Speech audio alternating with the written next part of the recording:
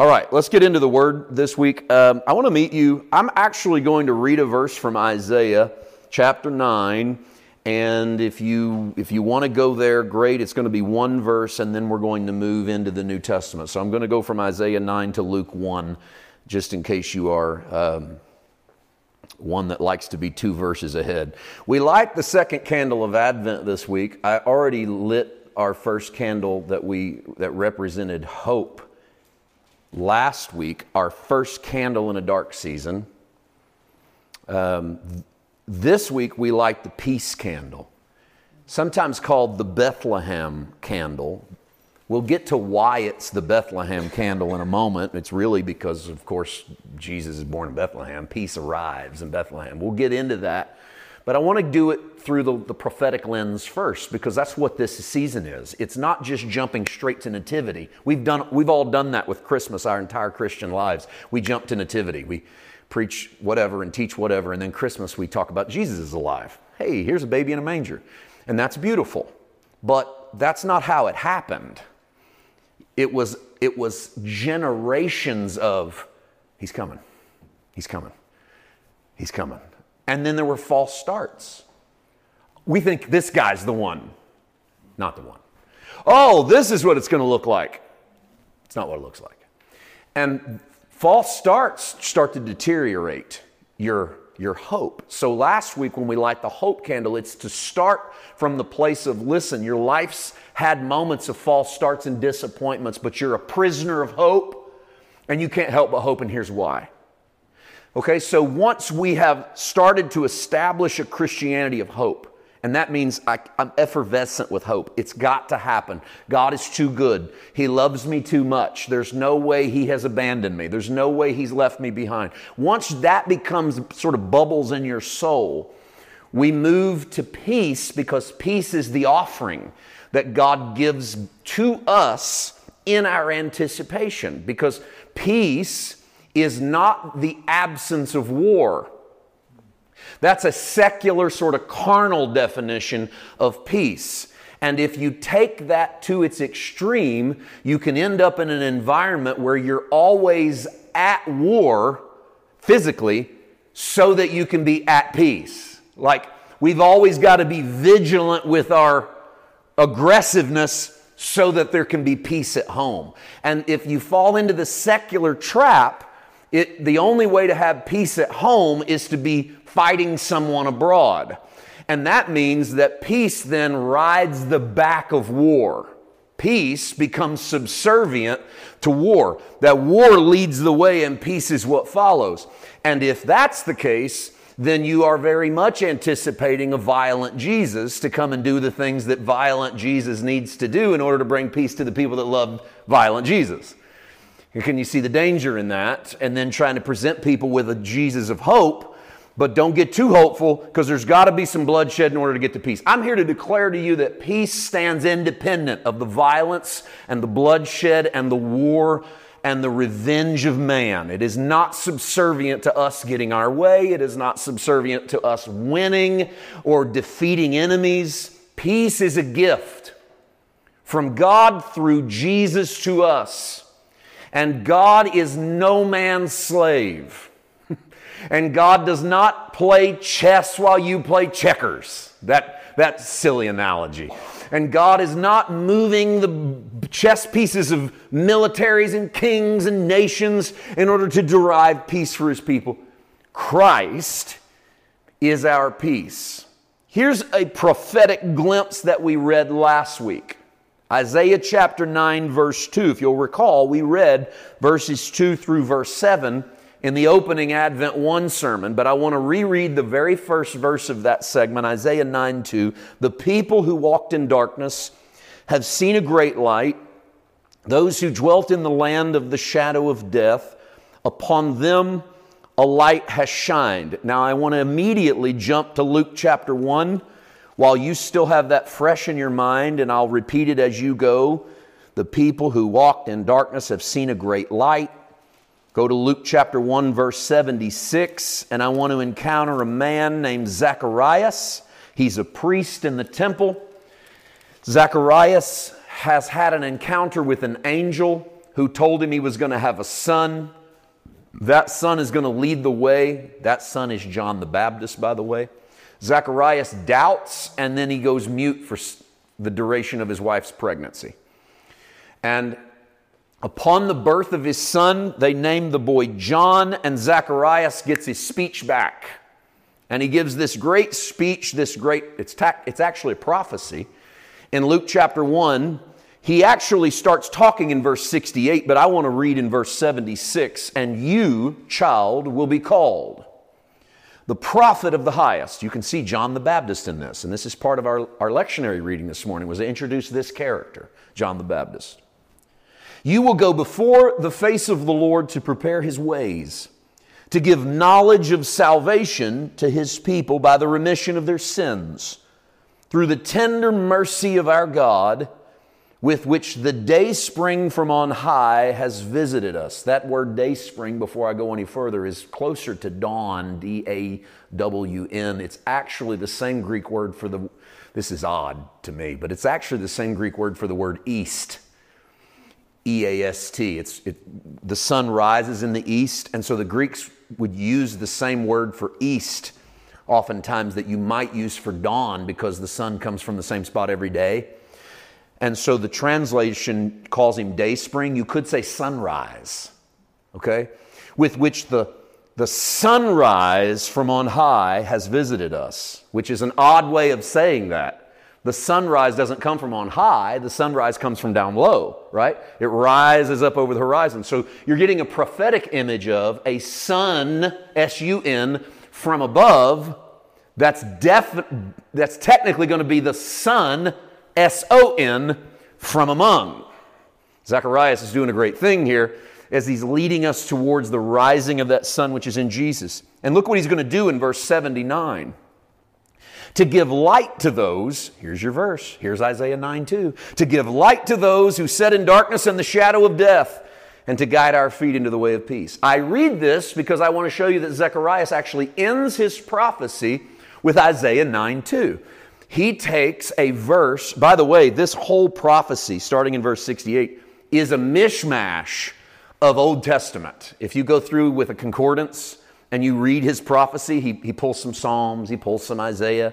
He knows his word, and he's using verses as he goes. And the interesting thing is where his foot lands. His foot lands on to give light to those who are in darkness and the shadow of death. But he can't help himself. Did you notice there's another sentence? Look at 79 again. To give light to those who sit in darkness and the shadow of death. That's Isaiah 9:2. What's this next line?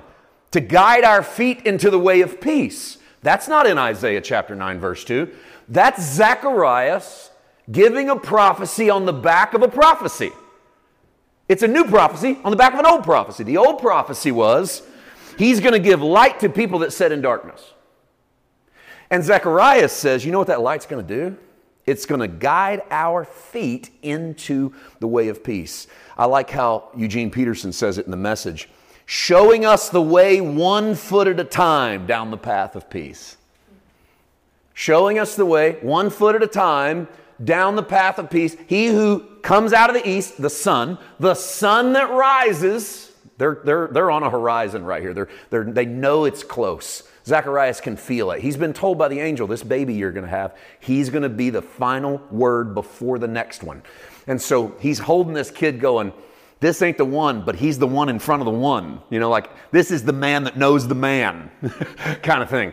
And the sun, S-U-N, is rising to all of us who sit in great darkness. And you know what that sun's going to do? He's going to guide our feet into the way of peace. Why does Zacharias add that line? That's not in the scripture. Well, part of the reason he adds it is because he's being prophetic. And the prophet hears from God and says what he hears God saying. So what is God saying in that season? I'm going to use this light. I'm going to use this light to show you how to walk in the way of peace. But he probably got the idea from a text we read last week. Because remember, last week we read Isaiah 9, verses 2 to 7. And do you remember verse 6? When it starts listing off his names, Wonderful Counselor, Mighty God, Prince of Peace. And then he goes on to say, of the increase of his government and peace there shall be no end. So Zacharias knows that Isaiah 9 prophecy of the light coming up in the darkness is owned by, given by someone called Prince of Peace. I say someone because they haven't met Jesus. He knows he's holding the next best thing. He's got John, but he goes, there's a prince coming. He's a Prince of Peace. He's not a prince of war. He's a Prince of Peace. But he's the sunlight of God on the horizon of time that brings us peace. So I want to concentrate today on what I would title this, the way of peace. I want to concentrate on what Zechariah says to guide our feet into the way of peace. I want to ask you, what is the way of peace? So I started by telling you that the way of peace is not, let's have a war. And then once the war's done, all the enemies are dead, then we'll be at peace. That's carnal. That's a secular way of getting to peace. That's removing obstacles, evil, and impediments so that because they're gone, we are now at peace. That's a secular peace. I'm not saying it's not a peace. I'm saying it's not the Prince of Peace. Okay? I'm not saying it's not peace to have no war. I'm saying it's not the peace we're praying for. So that it's not subservient to having to shed blood. It rides on the back of his shed blood. A peace that guides my path, step by step, 1 foot at a time, day by day, because the sun has risen in my life. So let's start by thinking like Israel. That's what Advent is to think like those who had to wait, those who had to be patient. Israel's been waiting. They've been waiting for a deliverer for a long time by the time Zacharias holds little baby John and says, it's next, sun's coming up. And they've been waiting and waiting for the arrival of their Messiah. And because they've watched empires rise and fall, spearheaded by dynamic men, the Alexander the Greats and the Nebuchadnezzars and the King Xerxes of the world and the Julius Caesars, because they've watched, and I didn't mean great as in quality or high morality, but men of stature, men of renown, it became easy to think that what they needed to look for was a better Caesar. They needed a king who was a good king. They needed a conqueror who was a good conqueror.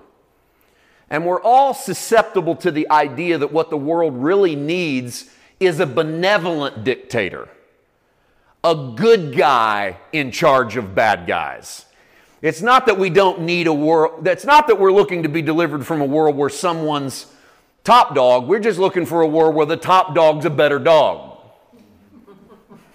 That's the way we think in carnal terms and so don't judge Israel for this. I can't judge Israel for this. They've looked around and watched how do empires rise. Someone comes along, smashes somebody else. So they keep praying, God, give us our smasher.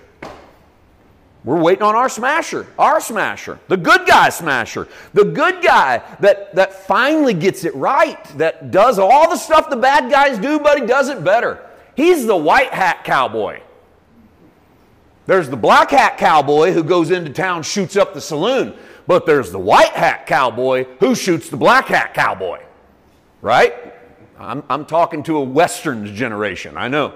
And in Westerns, you got the good dude that has the same kind of gun as the bad dude. He's just better with it. And he don't hurt people with his. He helps people. He's the benevolent shooter. And that's so deep into our consciousness that we can't help ourselves. Israel was there. We're there a lot of times too. And Israel was there to go, he's coming, man. We're going to get ours. We're going to get someone who's going to be the one who delivers us. They've looked so forward to a deliverer. The Gospels say that the angel tells Mary, Gabriel tells Mary, that you're going to have a son. He's going to deliver his people from her sins. And when you think about that, you tend to think about it in new covenant terms, which means he's going to deliver us from internal sins. All my greed, jealousy, envy, lust, lying, he's going to set me free from that. And you're not wrong, but they weren't thinking that way. When they thought about a redeemer to deliver them from their sins, they were living in an old covenant world. And old covenant sins manifested itself in external bondages. God told them, if you don't take care of the widow and the stranger, and you don't take care of the land, I'm going to send somebody in that takes it away from you. And they're going to conquer you, and they're going to own you. And if my people who are called by my name will humble themselves and pray, I'll hear from heaven, forgive their sins, and heal their land. Because in an old covenant context, what happened when you sinned was externally you lost your place. So Israel they're possessed by the Romans. They don't own their own property anymore. They pay taxes into Rome. As far as they're concerned, Rome is the judgment of God against them for their sins. When they look forward to a Messiah to deliver them from their sins, you know how it's going to be manifested that it happened? Rome's going down. Because if we've sinned, God sent an invader. This is how they thought. God sent an invader. And if we get our sin right, God will take away the invader. So the one who delivers us from our sins is actually the one who delivers us from our Caesar. Oh, see the mentality when Jesus arrives. And this is actually what Jesus has to work against his entire ministry. Because he's not there to overthrow Caesar using Caesar's sword. He's there to overthrow all the powers of darkness by stepping into the darkness, which is completely bonkers. You don't beat death by dying. If you die, death beat you. This is why I always celebrate when we talk about resurrection, because Jesus went, watch this. The only way to really beat him is to step into the best thing he can do to you. What's the best thing he can do to you? Kill you. So Jesus goes, bring it on. I get giddy when I start talking about this. I get kind of excited because to me this is Christianity. That's him stepping in to go and bring it on. What's the best you got? The best you got's death? All you guys can do is kill me? Bring that. Because you're all going to die, so I'm going to step into your death to show you it ain't over. And then boom, resurrection. And so that fires me up every time I think about it, every time I talk about it, and I'm not even supposed to be preaching on it right now, and I can't help myself. It's just that good. But part of the reason I can't help it is because for me, that is peace. That's the knowledge that you can bring anything you have at me. My Jesus has put the way of peace in front of him. He's already stepped into it to say, Paul, it'll be okay. You see, Paul, peace is not war isn't happening. Peace is we can step through it while it happens. Because what I offer you is my example. I offer you what I've paid for, what I've done. Israel's been looking forward to a deliverer because she saw her oppressors as a result of her sin. So peace in their context had to do with crushing Rome. But there's more. Because after baby John comes baby Jesus. And the story, when it transitions from Luke 1 into Luke 2, the son, if you needed an illustration as the Bible's unfolding, you got the prophecy of the son at the end of Luke 1. You can see the very first rays. Here's your shot. Here's your shot in the movie. The very first rays. And then Luke 2 comes and the sun rises a little more. And in Luke chapter 2, verse 12, this will be a sign to you. You'll find a baby wrapped in swaddling clothes lying in a manger. And suddenly there was with the angel a multitude of the heavenly host praising God and saying, Glory to God in the highest, and on earth peace, goodwill toward men. Now I read to you from the New King James, not the finest translation of this in the Greek. This is a little better. Some of your translations might say, peace toward men of goodwill, or peace, I think this is the ESV, peace to those who please him. So you go, why only peace to those who please him? Because this is vital. Jesus came as the sunrise to penetrate the darkness of those who were walking in darkness. Zechariah's prophecy on the back of Isaiah's prophecy. But that prophecy said that what he's actually going to do is he's going to show you the way of peace. He's going to show you how to get there. He's not just going to give it to you. He's going to show you the way there. See the difference? It's not peace on earth, goodwill toward men, whether you like it or not, because it's not peace on earth right now, is it? It's peace on earth, goodwill towards those who walk towards it, towards those who are pleasing, towards the... It's really this. It's peace on earth towards those who walk the path of peace. You can have it. I'll show you how, he says. It's not blanket peace, regardless of what you do. It's the opportunity to walk in peace, regardless of what's done to you. Let me say that again. Jesus does not offer blanket peace regardless of what you do. He offers you the opportunity to walk in peace regardless of what's done to you. So let's break that down. It's not blanket peace no matter what you do. And if you think so, try some stuff and see if you're at peace. Try some stuff, see if your marriage is at peace. See if your mind is at peace. See if your world is at peace. Because you can do some things and create absolute hell and chaos, and there goes your peace. He did not promise you that you will have peace in the middle of all the stupid decisions you make. In fact, your stupid decisions ought to rock your peace. Pretty hard. Like a warning that maybe you shouldn't have done that. So the promise is not peace regardless of the stuff you do. The promise is a peace you can have regardless of the stuff that's done to you or the stuff you go through. The way of peace in the middle of the valley of the shadow of death. That's the guarantee. I don't leave you, I don't forsake you. I'm going to show you a way through this problem. So that no matter how dark it gets, no matter how desperate it gets, it is not God coming to take away our issues. It's God coming to give us peace in our issues. So when people say, if you really think God's a God of love, why does he let bad things happen to good people? Why does he let that little baby die? Why did he let that girl get raped? These are great questions. They're great questions. If God's a God of love and he's a God of power, why doesn't he just stop all of that? Well, I'm not going to claim to answer for God. I know my God is good. I know that he expresses his love towards me and that he stepped into my death and my pain. I know that when I go through it, he goes through it. But also know that the promise he made to the world was not, I'm here to make sure nothing goes wrong for you. His promise was, I'm here to give you peace when things go wrong for you. I'm here to provide you a way to peace, a footpath that you can step your foot on knowing that I have accomplished what I said I would accomplish. So let's look at this through a New Testament lens for just a little bit, because as much as, Advent is about how they viewed it, it's about us waiting, but we're on the other side of this. And I just got all excited about resurrected Jesus. Well, I can't help but get all excited about resurrected Jesus because that's where I'm living from. That's where you're living from. And I have to, in some respects, put on pause all of my excitement about resurrected Jesus to try to put myself back into a pre-birth Jesus mentality to say, what were they looking for when they saw him? I know what I see in him now from the other side. So we can't help but look at peace now through a new covenant lens. Let's do that with Paul, and I'm going to do it in two spots. Let's start in Philippians. I want to say there's a lot of scripture in the New Testament on peace. I could exhaust you and me both turning to verses on peace, and it wouldn't do much good because you'd have so many of them, you ain't going to remember them all anyway.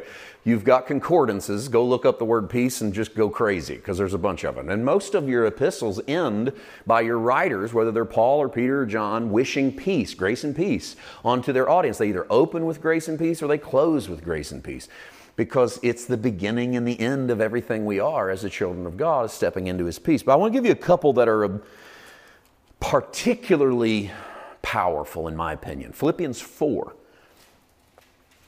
Paul says this in verses 6 and 7.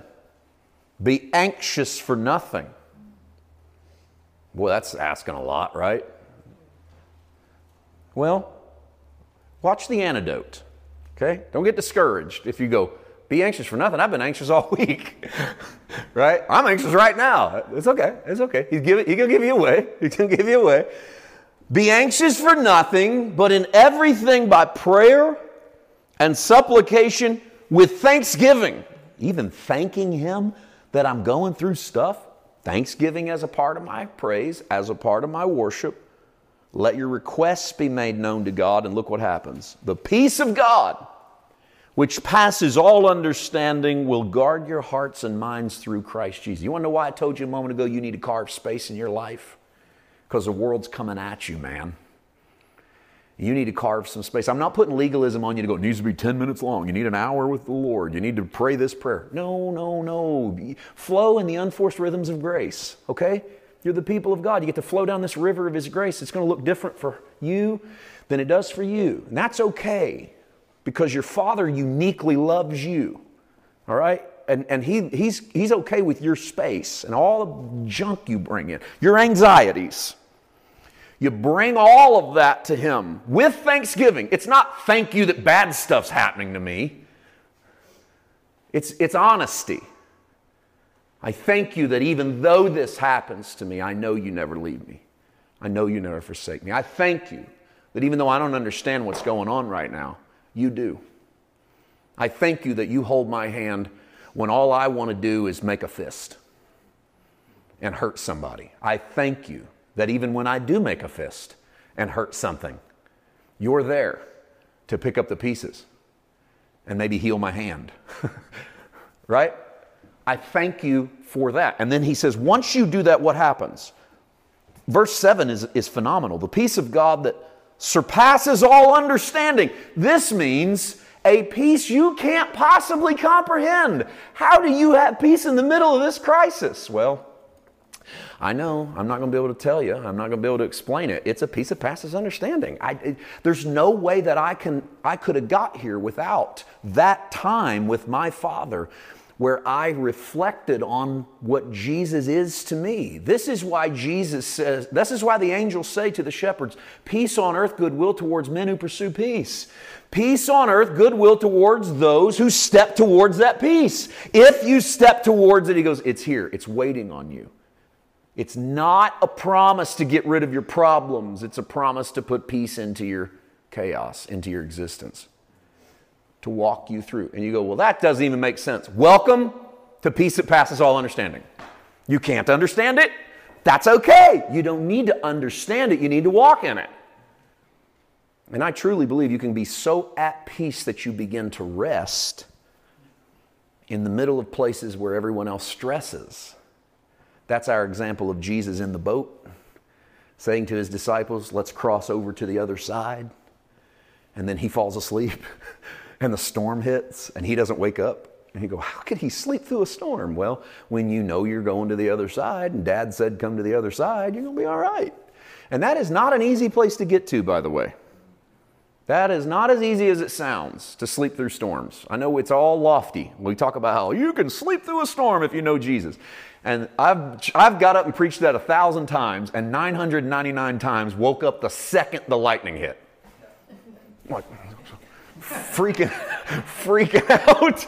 And go, what are we going to do next? And I'm telling people, you can sleep through the storm if you know where you're going. But the truth is, you can. The way of peace is there, but learning how to lay your head down in his thanksgiving and his love. That's the process of growth. That's why I beg you to carve space. That's what we're trying to do at the Garden Church, is to have a little space where for maybe 90 minutes, maybe 2 hours of your life, you breathe deeply the oxygen that's needed in a garden space, and you let go of that stuff.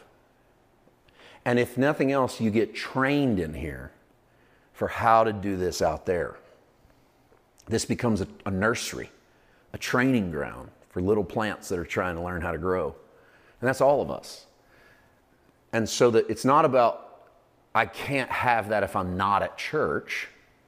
It's that I'm equipped when I'm with the church and the saints to learn how to breathe deeply the oxygen of peace and rest, so that I can practice that on my own, so then I can come back into the space with community and breathe deeply again. This is why he said, I'm building my church, not I'm building a bunch of solo artists. Because part of building the church is providing the church with a way for peace, to show all of us as a community of believers how to walk this out. And now my favorite one.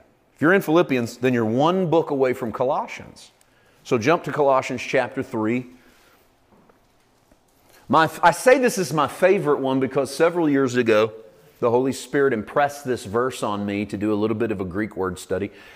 Your pastor's not a Greek scholar, not a Hebrew scholar. I dabble. That's as good as I do. I had my coursework in grad school on Greek and Hebrew, but that doesn't make you anything other than someone that knows how to find the word. And so I can go find it and do something with it. And years ago when that began to birth in me, the desire to do that, this was one of the verses that the Father took me to. In Colossians chapter 3, verse 15, let the peace of God rule in your hearts, to which also you were called in one body, and be thankful.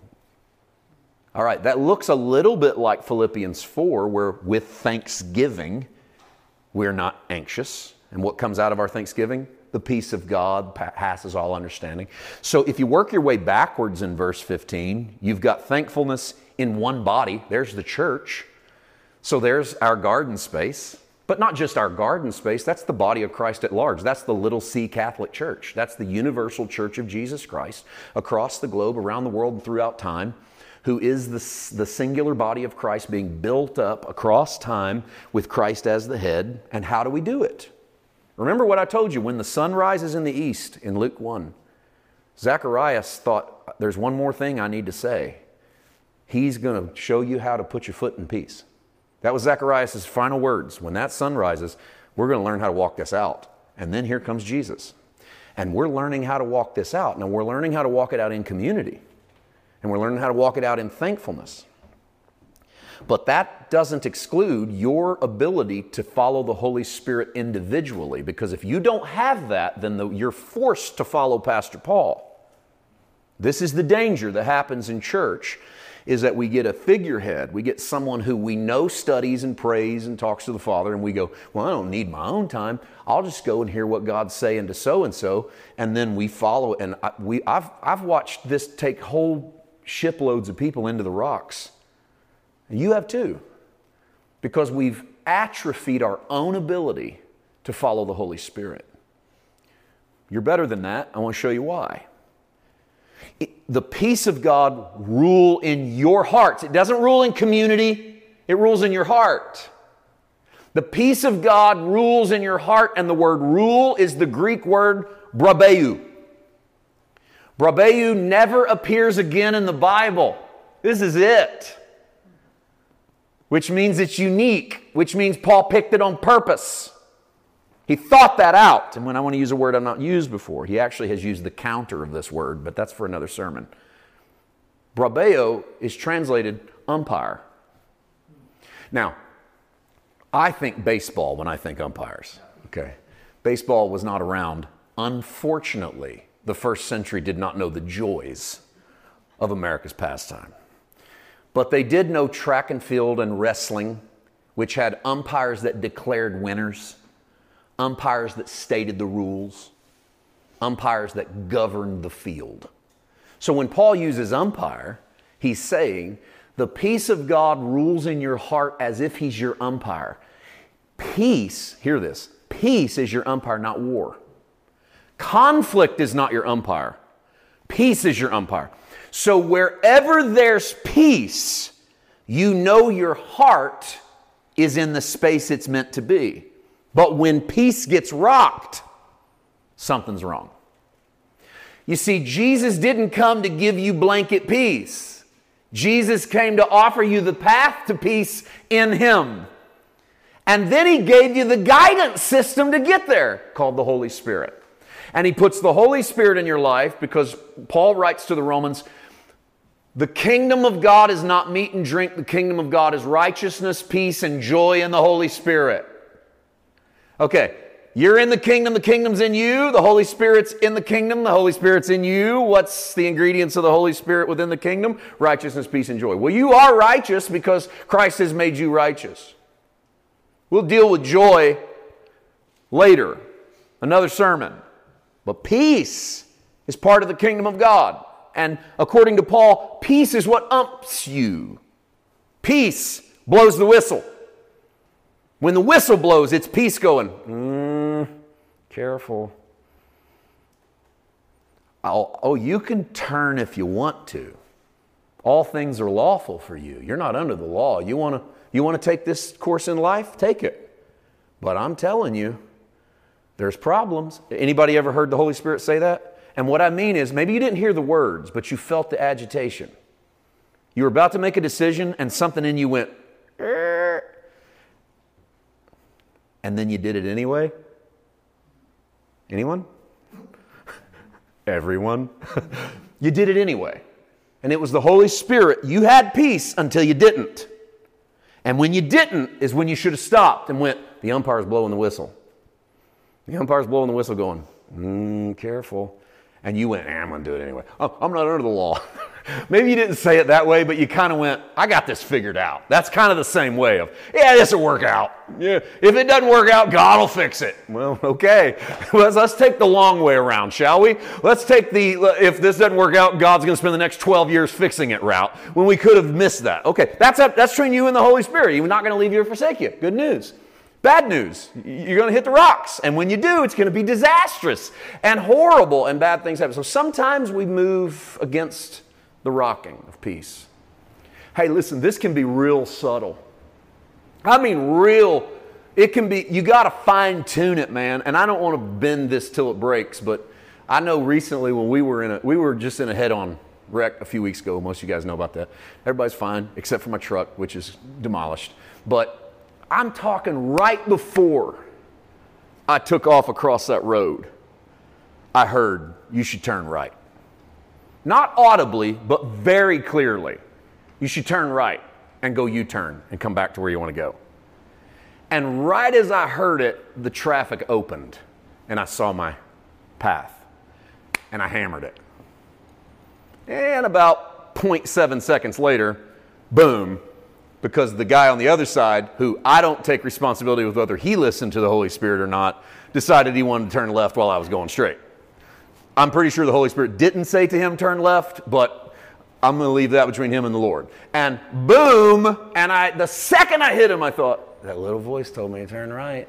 And you know what? I've done pretty good in life listening to that voice. I listen to that voice a lot. I've trained and hit enough rocks to go listen to that little voice of peace.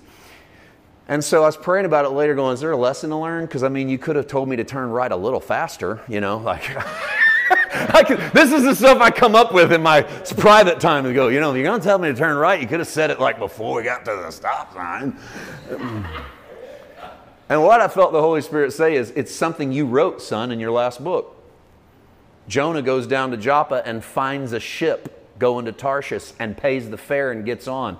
And I wrote in that book, I think Jonah saw that there was an empty seat going the other way and thought maybe it was God opened a seat for him. Because sometimes we think opportunity equals the will of God. And this is what the Holy Spirit showed me. He said, when you saw the opening, you went. Opportunity is not always peace. And so it's not about there's an opening, I'm going to go. Maybe there is. And I really think you can live by the green light. Just keep moving until peace gets rocked. And when peace gets rocked, you better consider that your red light, or at least a really bright yellow that goes, wait a minute. Because the Holy Spirit is not about agitating your life. He's the peace of God. He's the sunrise that shows your feet the way to peace. So I love Colossians 3:15. I love let the peace of God brabeo you. I love let the peace of God umpire you. Because you can here's some equipment. You can leave the garden today with a piece of equipment. I want to learn the practice of letting peace umpire my life. Pastor Paul, how do we do that?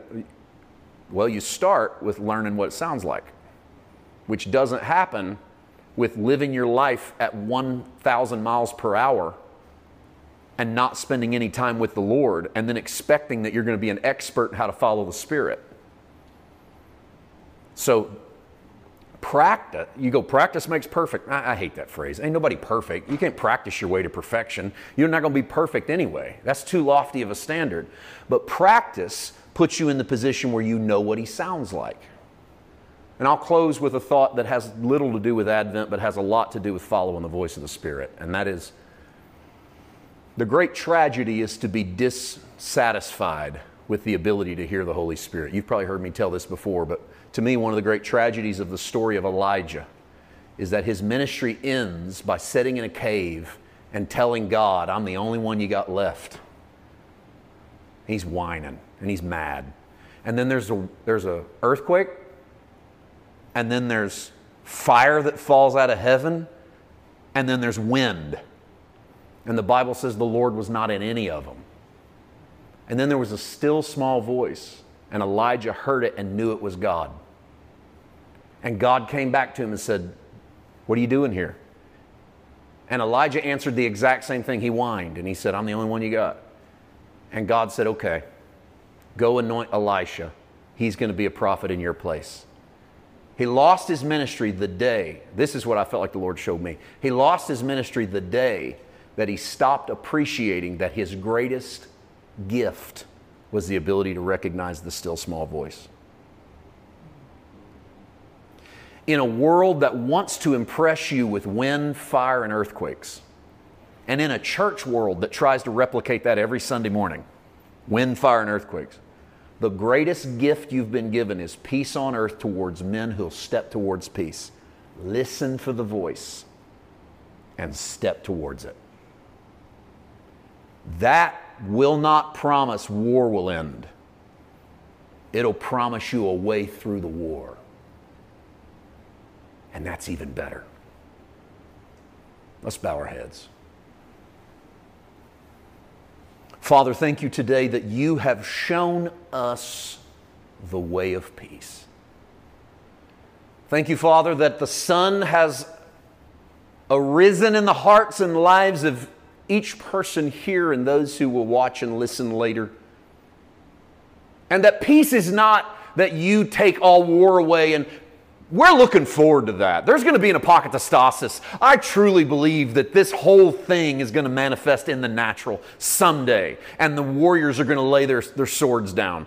And I think I'm part of getting that process started in my own world. I do, but in the meantime, what you've given us is the way to peace. You've given us hope, not that everything will go right, but that when nothing goes right, we can be at peace in it. You have not made a promise of blanket peace regardless of what we do, because a lot of what we do brings on heartbreak and heartache, and it should. But what you did promise is that no matter what's done to us, we can walk in peace. And Father, I pray we tune our ear to the whistle of the umpire. The umpire that walks out with us 7 days a week, 24/7, that we can always listen to the little voice that says, turn here, say this, stop that, watch out. And that if we learn to listen to that voice, it doesn't mean bad things won't happen. It means that they will not own us because we serve the Prince of Peace. I thank you for that miracle that is the voice of the Spirit. In Jesus' precious name, amen.